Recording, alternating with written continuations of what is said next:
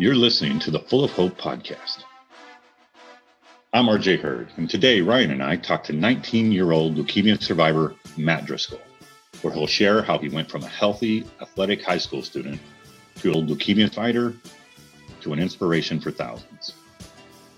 We're going to rely on you to grow our podcast, so please share it with anyone and everyone, because with so many options for things you can watch, read, and listen to, shouldn't one of them keep you full of hope?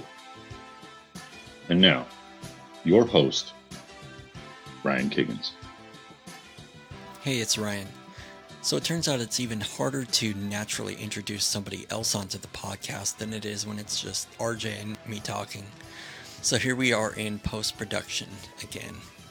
Either way, I'm super excited to have our first guest onto the show, so let's get to Matt's story. RJ and I both follow an Instagram account called Tank's Good News that we saw a viral video of you, and I'll just tease the video, but let's just put it this way for now. You look like a guy that I wanted to talk to.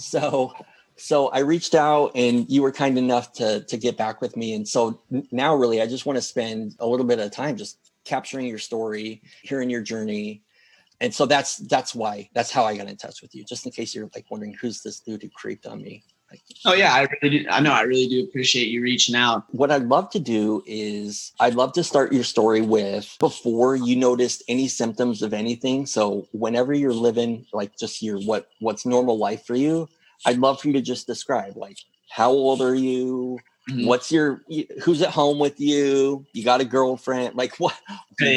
What's all that stuff about your just regular life before you got sick? Yeah, of course. So my name is Matt Driscoll. I'm currently 19 years old. I live in Akron, Ohio, about 45 minutes south of Cleveland. And growing up, I played sports mainly my entire life, specifically more football, baseball, and basketball. And then I came into high school. I decided to stick to football and basketball. And so my sophomore year of high school, football season was right around the corner. And towards September of 2016, I noticed some abnormalities within my body. For a couple weeks, I was having a little bit of breathing problems. Went to my pediatrician a couple different times, thought it was just acid refluxation, something was going on. And my symptoms became worse. My throat was starting to get swollen more. And then I started to get these bumps on my head. And at the time, I really didn't know what it was. I was just hoping it would eventually go away. And so I was having these symptoms for a couple weeks. And it was in September, you said? So you're doing like football practice and stuff like that at that time? Yeah, right in the middle of the football season. I was still out in the field practicing, out in games, whatnot. And then one day, it was a Thursday practice, and on Thursdays we normally do conditioning. And so during that conditioning, I almost passed out like 5 times, and I'm like, all right, this is pretty scary, you know. I got to do something about this. And it's not like it was just harder conditioning than normal. It was just like kind of the regular thing. You felt different. Exactly, our normal conditioning. And so I was like, Mom, we got to do something about this. So we went to the ER. An ER doctor examined and noticed my throat was very swollen and, you know, my windpipe was closing. And so the ER doctor said, you either have a really bad infection or something else. I highly recommend you get to Akron Children's Hospital as soon as possible. And at that time, they gave me steroids just to, you know, my throat wouldn't be as swollen. At the ER? Correct. Yep. At the ER. Did they take any blood there? To be honest, I don't think they did. I think they wanted to leave the blood work for Akron Children's Hospital. So we rushed into Akron Children's Hospital. And that night, you know, I was just staying up all night. Like, what could it be? What could it be? Like, what's going on? Like, this isn't normal. I've never experienced this in my life. And, you know, Friday morning came and the doctor came in the room and said, you have acute lymphoblastic leukemia. And I was shocked. I was completely shocked. I didn't know how to process it at the time. Who was with you when they told you? Do you remember? I think my mom and dad were with me at the time. Do you have any, Matt? Do you have any siblings? Yeah, so I have an older brother. He's 27. So he's actually in the medical field. He's about to start his orthopedic surgery residency here soon. So he was actually a really big help during my process with dealing with leukemia. And so when I was diagnosed that day, my world completely flipped. Being an athlete all my life, playing football and basketball, being in top shape, complete 180, complete difference. So how much did they get into when they first told you, like, you've got ALL? Like, did they talk to you at all? Did you discuss any kind of treatment, or was there a time where you just kind of went home to process do you remember how that worked? The time? Yeah. So that day I was diagnosed, they did like a lumbar puncture and whatnot. They took spinal fluid spinal fluid. And I remember that. I remember that very vividly because it was extremely painful. Normally they sedate you for that, but because my throat was so swollen, they couldn't sedate me. The anesthesiologist, it wasn't time big of a risk, so they did it while I was awake, and it was pretty bad. So for those of you who heard the term lumbar puncture and didn't know what it was, you've probably heard of a spinal tap. So I feel like lumbar puncture, a needle this big. Yeah, there's a new term that's used for it to like soften the blow, but for those of you who've been like, oh, who wants to be subject to a spinal tap? That's what that is. Mm-hmm. So they give it a euphemism to make it seem, I think, like, yeah, of course. It's like when you get chemotherapy. I don't know if they did it for you, but they always called it therapy. Yeah, the chemotherapy part out of it. So it's just funny term thing. Okay, so you're getting a painful spinal tap. Yep. And so luckily, none of the leukemia cells were in my spinal fluid. I would have had to have that stem cell transplant if it was. So luckily it wasn't. So clean. Oh, that had to be a huge relief. Yeah, it was very huge. And that day it was, I still was trying to understand like what's going on. Cause like, I've had relatives have cancer, but it's just not the same when it's yourself. You don't really understand. You're what, 16 at the time? I was 15 and a half. 15 and a half. So diagnosed. Oh my! So RJ, just imagine, like, what were you doing at 15 years old? Hey, that's when we were moving to Washington. Yeah, sophomore. I mean, I didn't even just driver's ed. Right. My entire world is just like, playing baseball, hanging with my friends. Like, I can't imagine what life would feel like at 15 and a half years old when you have to face something like that. I would be really confused because, like, even now, so I've never gone through anything myself, like cancer or anything like that. So I know stories through Ryan. And so I know nothing, like very little about it. I couldn't imagine being 15 and a half. I would know nothing about it. I wouldn't know the ramifications. Yeah. Well, so Matt, did you do any research yourself, or did you leave that up to mom and dad, or like what kind of like coping did you do early on? So early on, obviously, like that day I was diagnosed, I didn't really know what was in store for me as far as the long-term effect. But I know the first thing that I wanted to do was to show my friends and everybody that's been there for me through my entire life that, like, I'm not going to let this drag me down. So that day, it was very challenging. Mm-hmm. That day that I was diagnosed, we had a football game, and I always have my like best football friends tell me that, that was probably one of the saddest days of their life, just crying in the locker room, tears running down everybody's faces in the hallway. You know, I wanted to show them, like, this isn't going to stop me. I'm still going to be me, you know, whether I'm going to be as positive as I can.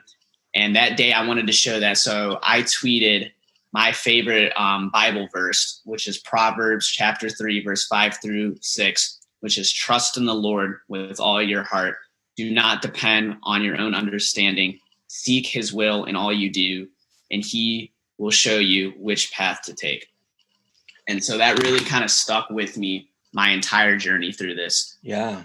You know, and you got there right away. Like that was your, like, that's incredible that's kind of the beginning of your mindset. Like man, when I was diagnosed, I was angry. I was confused. I was like in denial. And for you to kind of look outward, right, at others, and it seems like you wanted to take an opportunity to show your strength and show the Lord's strength and your faith. Like that's amazing. Were you brought up like very religious? Like did you regularly, you know, attend church? Like how important was faith in your life even before this?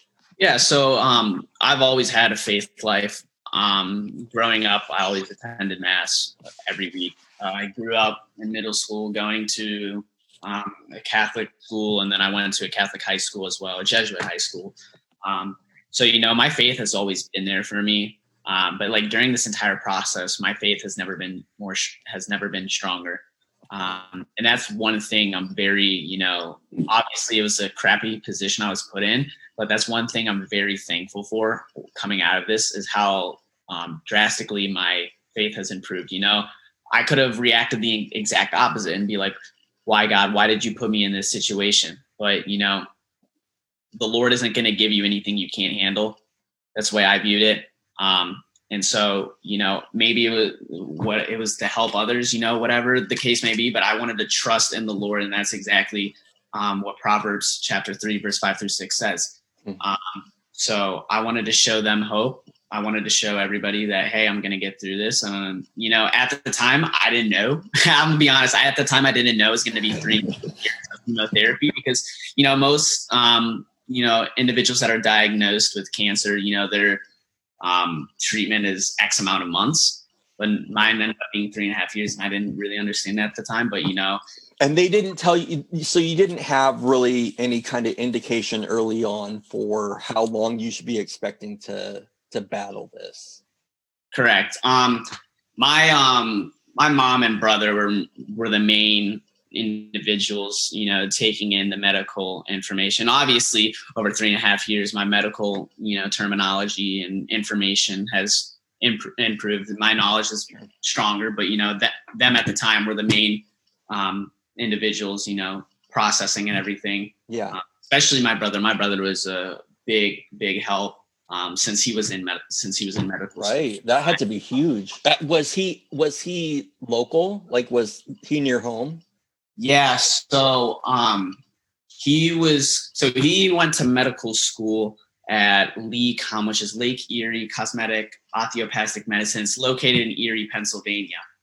Okay. And so for rotations and whatnot, he applied for like, I don't know, it's like, close whatever something due to certain circumstances. And he applied for that because of me. So it worked out for the best of us. Oh, wow. So very cool. Of course. Yeah. So my mom, my brother were huge. And that's another thing I'm very thankful for. Like I was always close with my brother, but, you know, through hardship, you know, your bond becomes even closer. And like, that's another thing I'm so thankful for is me and my brother are so tight now. Our goal at the Full of Hope podcast is to hear from and share with as many people as possible. This is where we need your help. Please tell your friends and family about us so that we can grow. If you want to share your story, go to fullofhopepodcast.com and fill out the form on the Get on Our Podcast page. Or search for Full of Hope Podcast on all social media platforms and reach us there. We ourselves are full of hope that we can help thousands of people, but we can't do it without your help. So thank you for helping us grow. For anybody that's, dealing with this early on, right? They hear this bad news. It seems to me, and I had a really similar experience, but it seems like you would recommend, find something greater than yourself, right? Like that's putting trust in something other than yourself is a great way to cope, right? Like it takes pressure off. I found it took pressure off of me, right? Like God's in control. So and whatever happens is right. That's the thing that was supposed to happen. So it seems like you had a very similar mindset. That's amazing. Exactly. My mindset, through the entire thing was, this is just going to be a chapter in my life. It's not going to be the entire story. So I wanted to live by that, no matter the outcome, whether I was going to come out at the end of the tunnel with light or come out of the tunnel and there be darkness. So I just wanted to, put myself in the best mindset possible, have as much positivity as I can.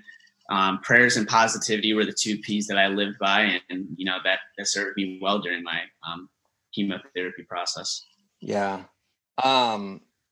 So you're in Ohio when you're diagnosed, and so I'm guessing you decided to be treated there. You found somewhere in Ohio to be treated. Is that right? Correct. Yeah. So I live about 20 minutes away from Akron Children's Hospital. Okay. This past year, I decided to go to college in Pittsburgh, Pennsylvania at Duquesne University. Oh, nice. So while I finished up that transition between, starting my freshman year of college in August, from August of 2019 to January 2020, that time frame that I was still receiving chemotherapy, I traveled back to the hospital. Mm-hmm. Okay. So what brought you to Pittsburgh? So it was either, when I was like deciding whatnot, it was either University of Dayton or Duquesne University. I had a lot of friends that were going to Dayton. Don't get me wrong, like I love them all, but I kind of wanted to meet new people. And my family's originally from Pittsburgh, so I would kind of a little biased towards the city of Pittsburgh. It's very beautiful. So had you lived there at any point in your life? I did not, but my family is like originally from there. Both my parents went to the University of Pittsburgh. My mom playing basketball at Pitt. Yeah. So big cool. Steelers fan,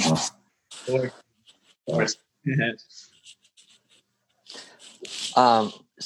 So I never heard though. You never said what position you played in football, by the way. Speaking of course. So I know. You play basketball, so you got some of that in you, but pre-diagnosis, I played free safety a lot. And then after diagnosis, I kind of switched to slot receiver role. So kind of like your Julian Edelman, Wes Welker type. Wait a minute. So you kept playing football like as you're going through treatment? Yes, correct. So actually, the whole acute lymphoblastic leukemia is a 3.5-year process. The first 10 months, they really blast you with chemotherapy. And then it was the last 2.5 years of chemotherapy. It's treatment once a month, IV chemo once a month with steroids. Okay. And so, me always, I wanted to leave that in the past, I didn't want, like I said earlier, I didn't want this to dictate, this is only a chapter in my book. It's not going to be the entire story. So I told my oncologist, I was like, hey, what's your thoughts on if I return to football? He told me no. And, I was crushed, obviously, I grew up loving football, grew up playing it my entire life. Yeah. So I didn't want my diagnosis to hold me back from anything. And that's like a very important thing is, even though you're dealing with whatever you're dealing with, whether it's hardship or whatever, you don't want to let that drag you down. So I kept moving forward. I kept pushing forward. I wasn't going to let that no dictate wherever I land. So what I did was I put myself in the best position possible. So, I did physical therapy. And then when I was done with physical therapy, I worked hard in the gym. I lifted, kept lifting. Didn't play my junior year. I was trying to get stronger and whatnot, get my coordination back. Yeah. So that senior year rolled around, and I revisited my oncologist. He saw obviously a lot more muscle on me, saw that I could absorb some hits. Yeah. And he said, if you can find a way to protect your Metaport, my Metaport is where I received my chemotherapy, then you'll be able to play. And so I was like, all right, perfect. This is awesome. All I have to do is figure out a way on how to protect my Metaport. And so normally with shoulder pads, your Metaport is above your chest. It's above your chest. And so shoulder pads would typically protect that. But in my case at the time, I had to get my Metaport put in below my chest. So it was a little bit harder to kind of figure out a way to protect my Metaport. Mm. And so my trainer at my high school contacted an individual at Riddell being a company that produces all the shoulder pads, helmets, and whatnot. Yeah. So they made custom shoulder pads that extended the chest plate farther down to protect my Metaport. Oh, wow. That's cool. Yeah. Wait, so before going back to your oncologist, like you're big now, you're big and strong. So when the first time he told you no, did you say, okay, that's cool, but like how did you leave it? Did he think like that was the end of the discussion, or did you say, I'm going to do everything I can? How surprised, I guess, was he when you came in, a year later, and you've been lifting, you've gotten stronger, and you seemed equipped to be able to play? Like, what was his reaction? Honestly, like at that time, I completely understand his, like him saying no, obviously, because, I didn't have any muscle, I lost a lot of weight compared to what I was. But at the time, that when he said that, I completely cried. I was bawling my eyes out. Like, I was like, my dream is being, put on pause for now, at least. Yeah. And once I left that room, I was like, you know what? I'm going to put myself in the best position possible. And if he still says no, or if things don't work out, I can live with that. But I can't live with not putting myself in the best position possible, because I will have that regret for the rest of my life. Wow. Matt, how much would you attribute? I know you attribute a lot of your recovery to your faith, but how much would you attribute to that fighting spirit that I think comes with being an athlete or playing a sport or doing something that, you're responsible to a team, and you have to develop a work ethic? Like, how do you think that your background in sports played into your recovery? It honestly played a huge role. Obviously football is a very physical sport, and you go through a lot of bumps and scrapes and bone breaks, and that just kind of strengthened me up to put myself in the best position to take everything in and process it and have that fighting spirit like you talked about. It played a really big role. And what even played a bigger role was how supportive everybody around me was. My friends, my family, the nurses, my oncologist. Like, I love my oncologist to death. Like, he is so cool. Like, we have had so many conversations, like non-medical related, and like just like the little things, the extra support is so big. And that's why I love helping others, because we can always fall in that dark spot. You can always fall in that dark place, but to rise above that, whether it's, the smallest little things possible that I can do or anybody else can do, it means the world to me. So. Wow. That's amazing. So I think part of what we're describing it could be characterized as grit, right? Like it's we can't control what people's thoughts are around faith or how they find a power higher than themselves. But grit is something that everybody can build, and there's lots and lots of ways to do it. I did it through sports as well, so that's the one that I know best. But what you described is really just having that mentality that, this challenge is not gonna take me down. I'm gonna overcome. I'm gonna at least do everything within my power. Like I think that's so huge for people to hear and see how impactful that is on how you recover. Because I don't know how much interaction or how many experiences you had with other patients. So I'd love to hear that. But in my experience, the people who had a really downtrodden approach or upset or angry, but didn't feel like that grit, like that fight in them, like they did not respond as well medically. So did you have anybody that you became friends with or interacted with as far as patients or other kids or anything like that? Yeah, of course. So during the whole process of trying to figure out how to protect my Metaport, I came through a bunch of different possible prototypes and whatnot. Okay. So as I was like going through these prototypes and whatnot, like brainstorming, I was telling my oncologist this, and one day when I was receiving chemotherapy, he wanted me to talk to a little kid who's 10 years old, played soccer. I think he had some type of sarcoma. I think it might have been E-wing or something like that. But I went in and talked to him and his parents. Just talk to him, try to lift his spirits, be as helpful as possible. And I talked about how I'm on the road to trying to return back to my sport. And is this after the 10 months of getting blasted, I guess, by the chemo? After that? This is during like my whole like once a month type chemotherapy. And so while I was talking to him and his parents, I suggested kind of like a martial arts vest to protect extra padding so he could potentially return to soccer.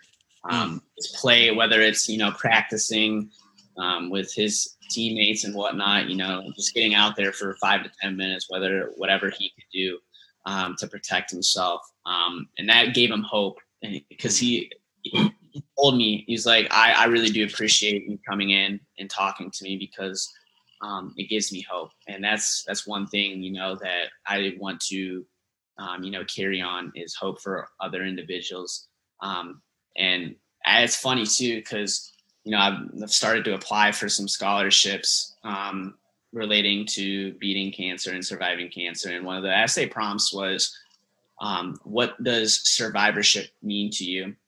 And long story short, I talked about how the definition of survivorship kind of expanded and grew over time during my process. And towards the end, I talked about how now my definition of survivorship is getting past beating cancer, but not only beating cancer, but helping others in their fight in beating cancer.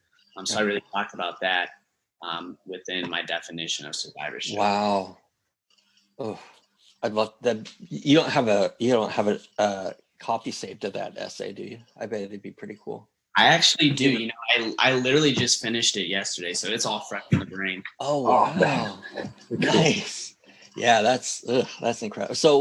So then, you were talking with that kid about and giving him hope, right, on returning to his sport, right? Not just surviving cancer or surviving whatever he had, but returning to his sport. So do you think that like that drive to just get stronger and get better, and like that will to even play football again, like do you think that played a role in you in your recovery as well? Not just the background in sports, but then the idea that you can focus on something other than your treatment and your misery and all that stuff, like having something else to focus on. Do you think that played a role as well?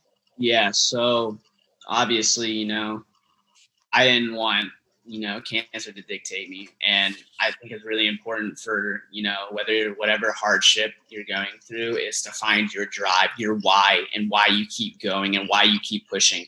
And football was my why. So it was like the entire process of team building, of lifting, of, getting yelled at, Yeah.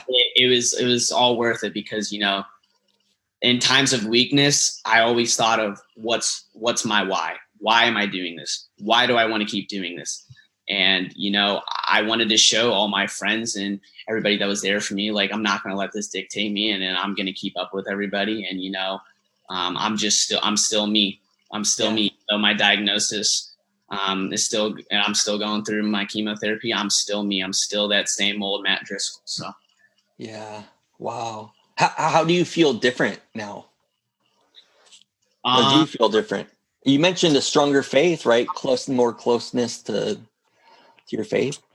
Yeah. So obviously, when you go through a life-altering experience, you become more mature. I was in really good shape before then. I was very lean and whatnot.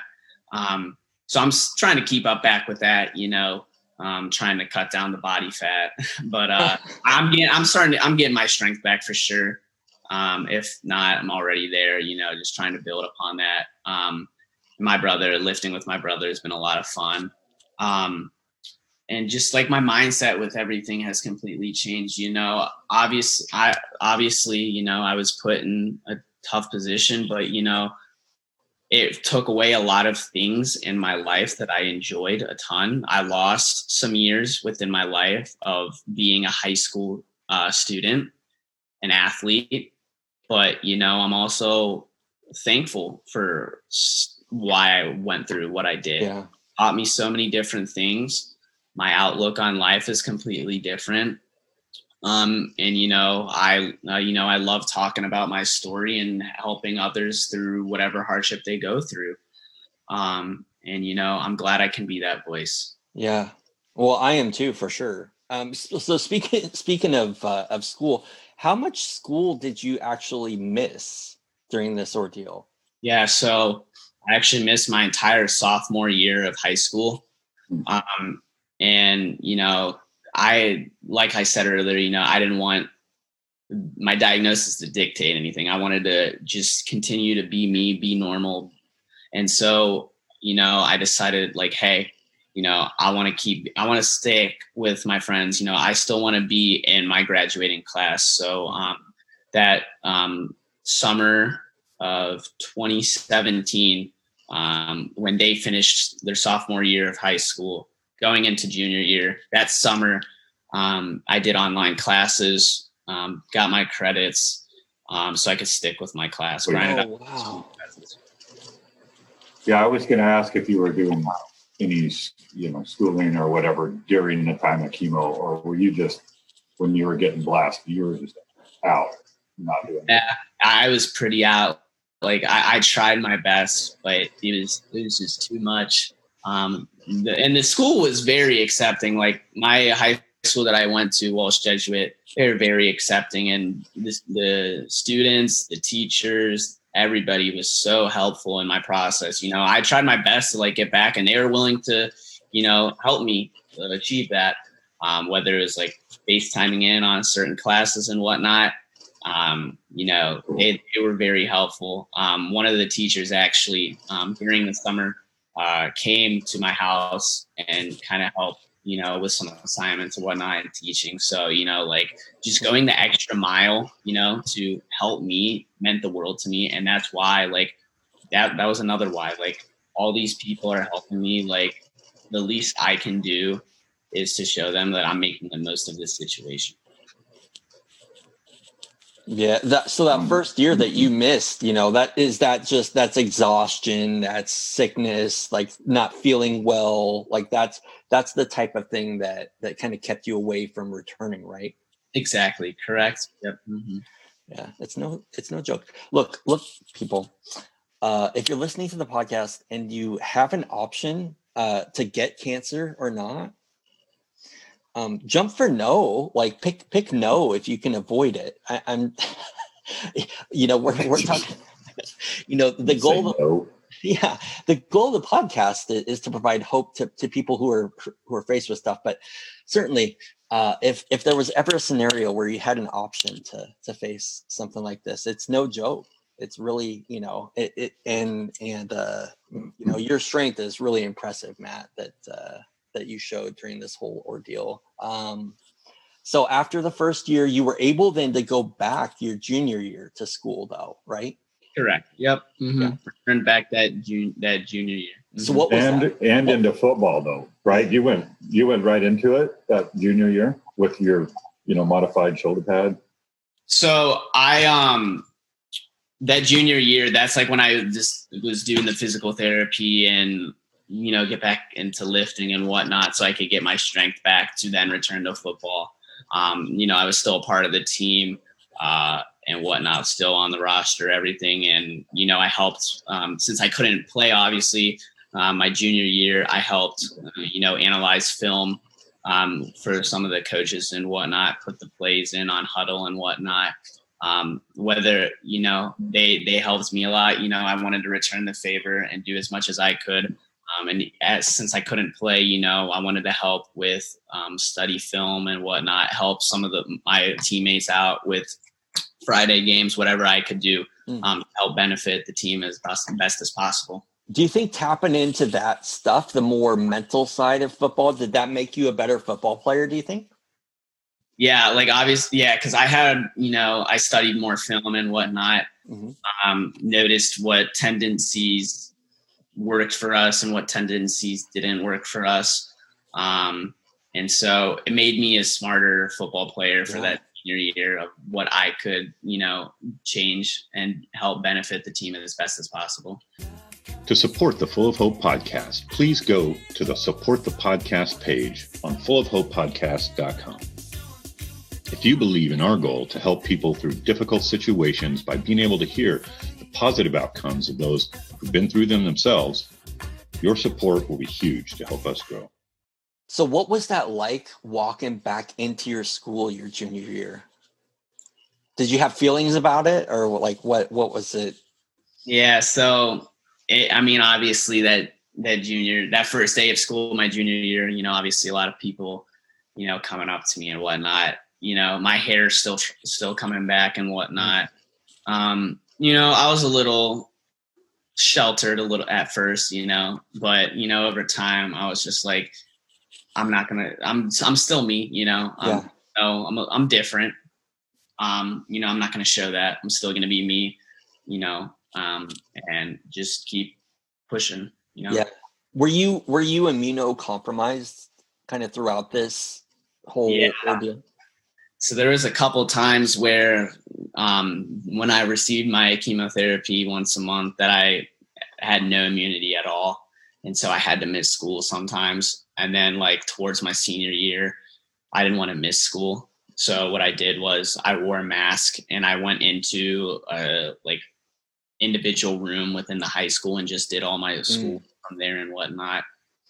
So I over time, I kind of worked around it. So yeah. Well, so actually, so now are you considered compromised still? Like, is this the whole COVID thing, right? Like we're all kind of on self-isolation, I guess, but are you, do you have concerns? Is there reason for more concern? Like, what are they telling you about that?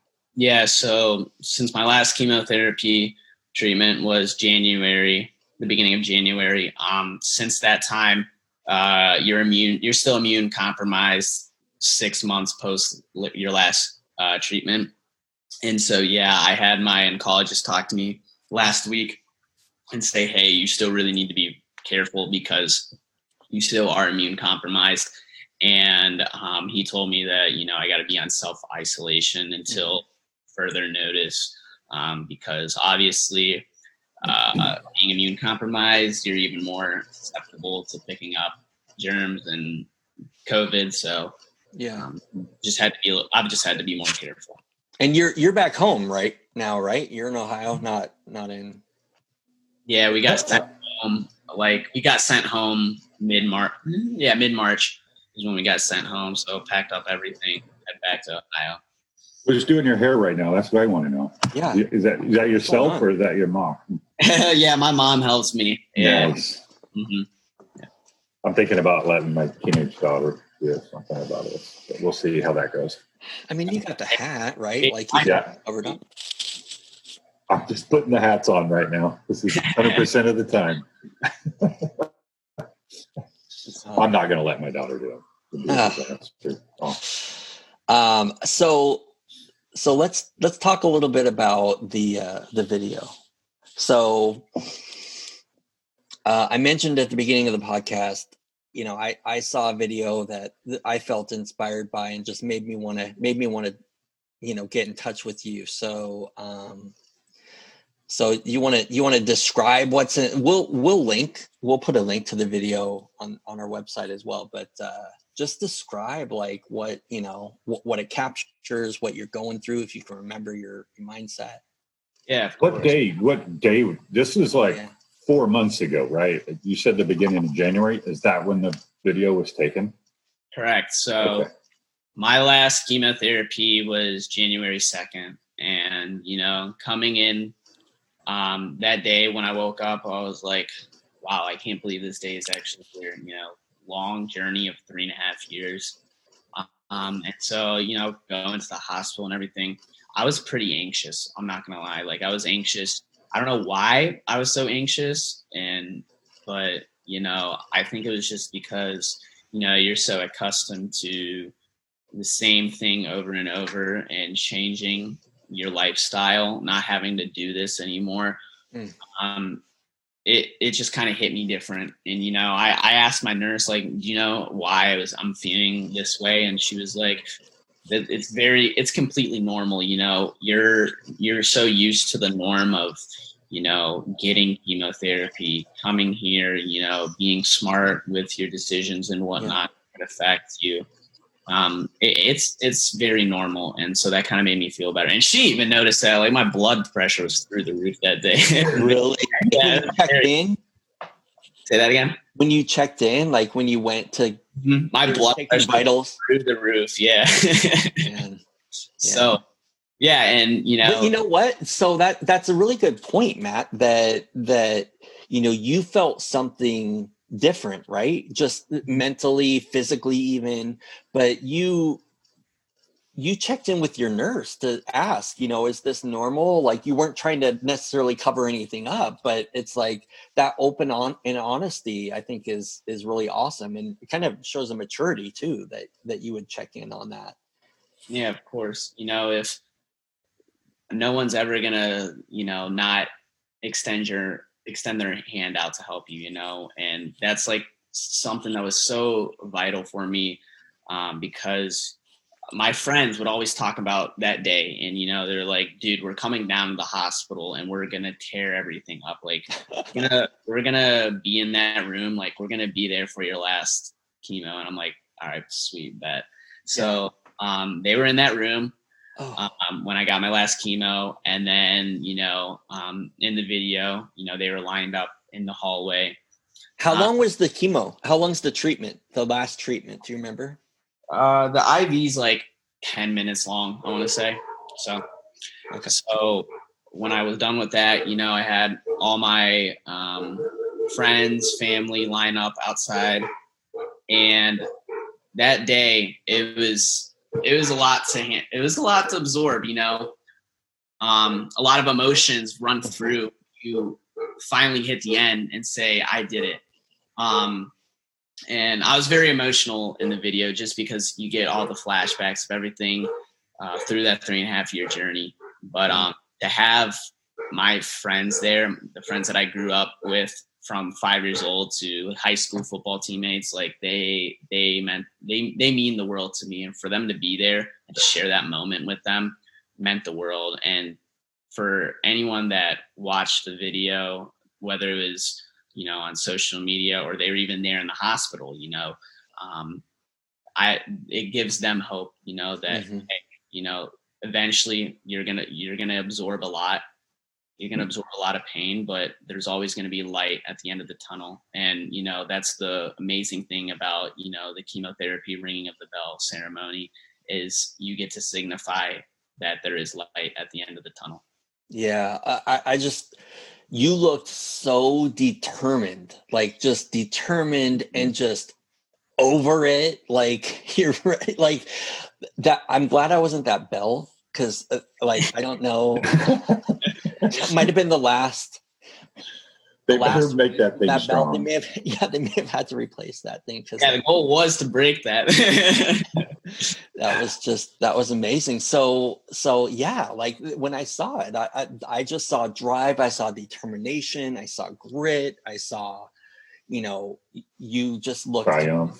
triumph. Yeah, just completely empowered. Like it's really an awesome thing to watch.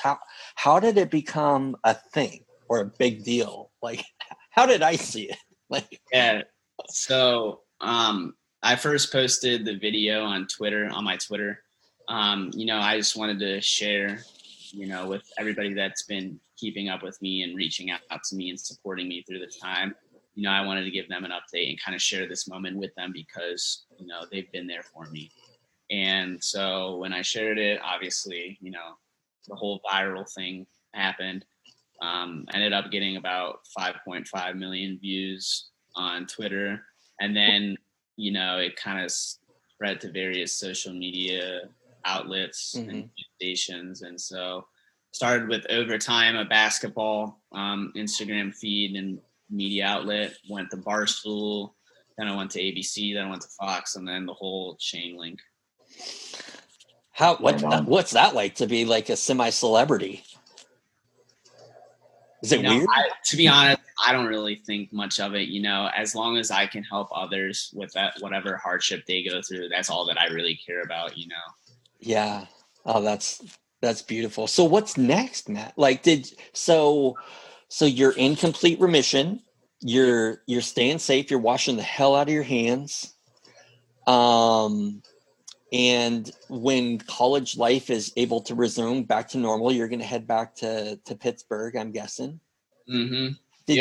Did you have any goals or thoughts? Does your college have a football program? Like, did you have goals to play football after high school, or like what's your sports world look like? Is there a rec thing at your college? Yeah. So I wanted to play like in rec basketball leagues, because I love basketball and I'm really good at it. But unfortunately, like, because of one of the obstacles that you go through during the whole entire 3.5-year process was that I actually, because of the steroids, I ended up getting avascular necrosis. And what that is, it's when the blood supply gets cut off running through your hip because of all the dead bone tissue. And so I've actually had that surgery canceled 3 times now. It was supposed to be for my birthday, but I had the flu a couple weeks before and they weren't going to do it. The anesthesiologist wasn't going to do it. And now it got canceled another time. Then it got canceled again just here on April 10th. Because the whole COVID elective surgery thing. So it's affecting your hip. Yeah, I actually have it in both my hips, but the right one's really, really bad. Like, I have pain in it every day, but I mean, it's whatever. I'm kind of used to it. I got to tell you, I had high dose prednisone for quite a while, and I got AVN in both my hips as well. So that's obviously going to affect a lot of athleticism. Like it is very, very significantly painful. So I feel for you, man. What are they going to, are they going to go in just kind of like try to like soften up the bone spurs, or what do you know what they're going to do in the surgery?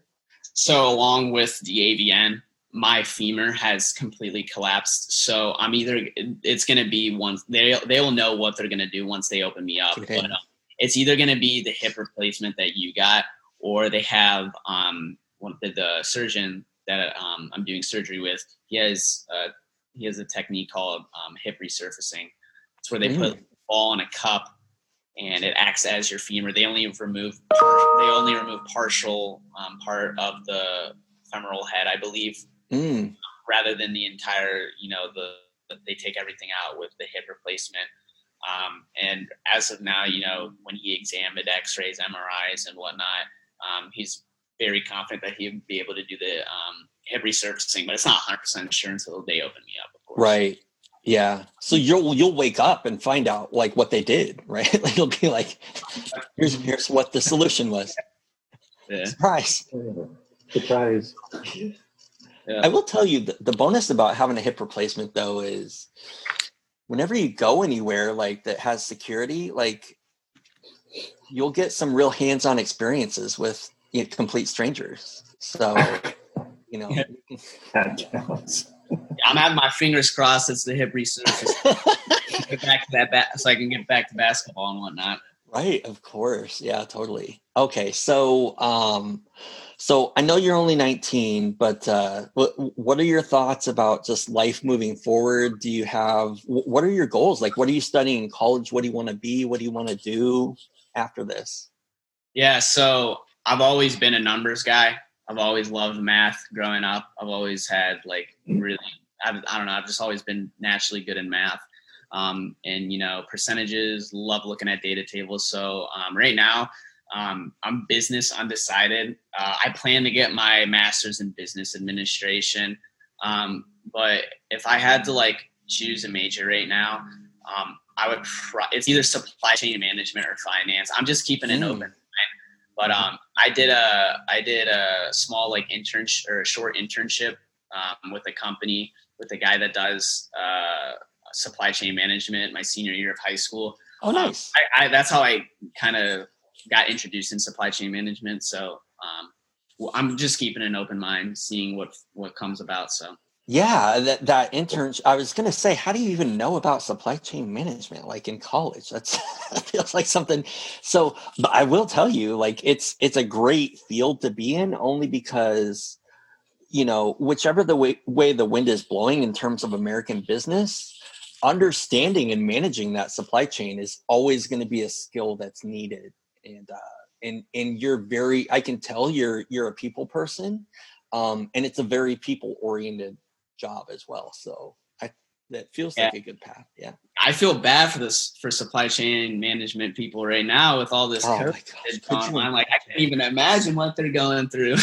Those logistics, it's got to be such a challenge right now. And everybody expects everything to continue to perform flawlessly, right? I think we're all kind of accepting things will be a little different, but I think seems like a great area for you.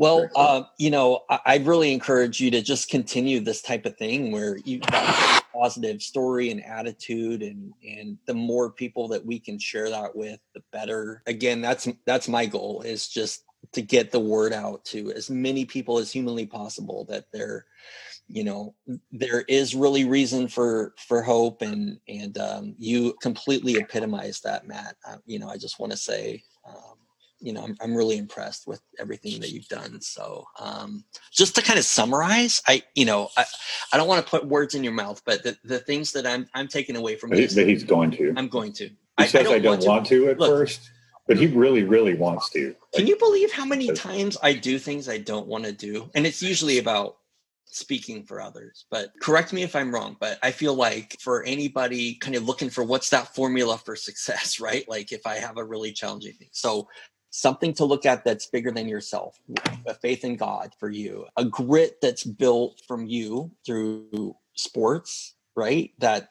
is largely where that came from. It sounds like you had a really strong support network and really leaned heavily on them, and then the prayer, from them as well. And you got to great care as soon as you could, it seems like, and stuck with that. I mean, my closing message, I've always lived by this phrase, it's helped me get through my entire 3.5 years of, the whole process. And that quote that I live by is 10% is what happens to you, and 90% is how you react to it. So, everybody in their life is going to hit, the bottom.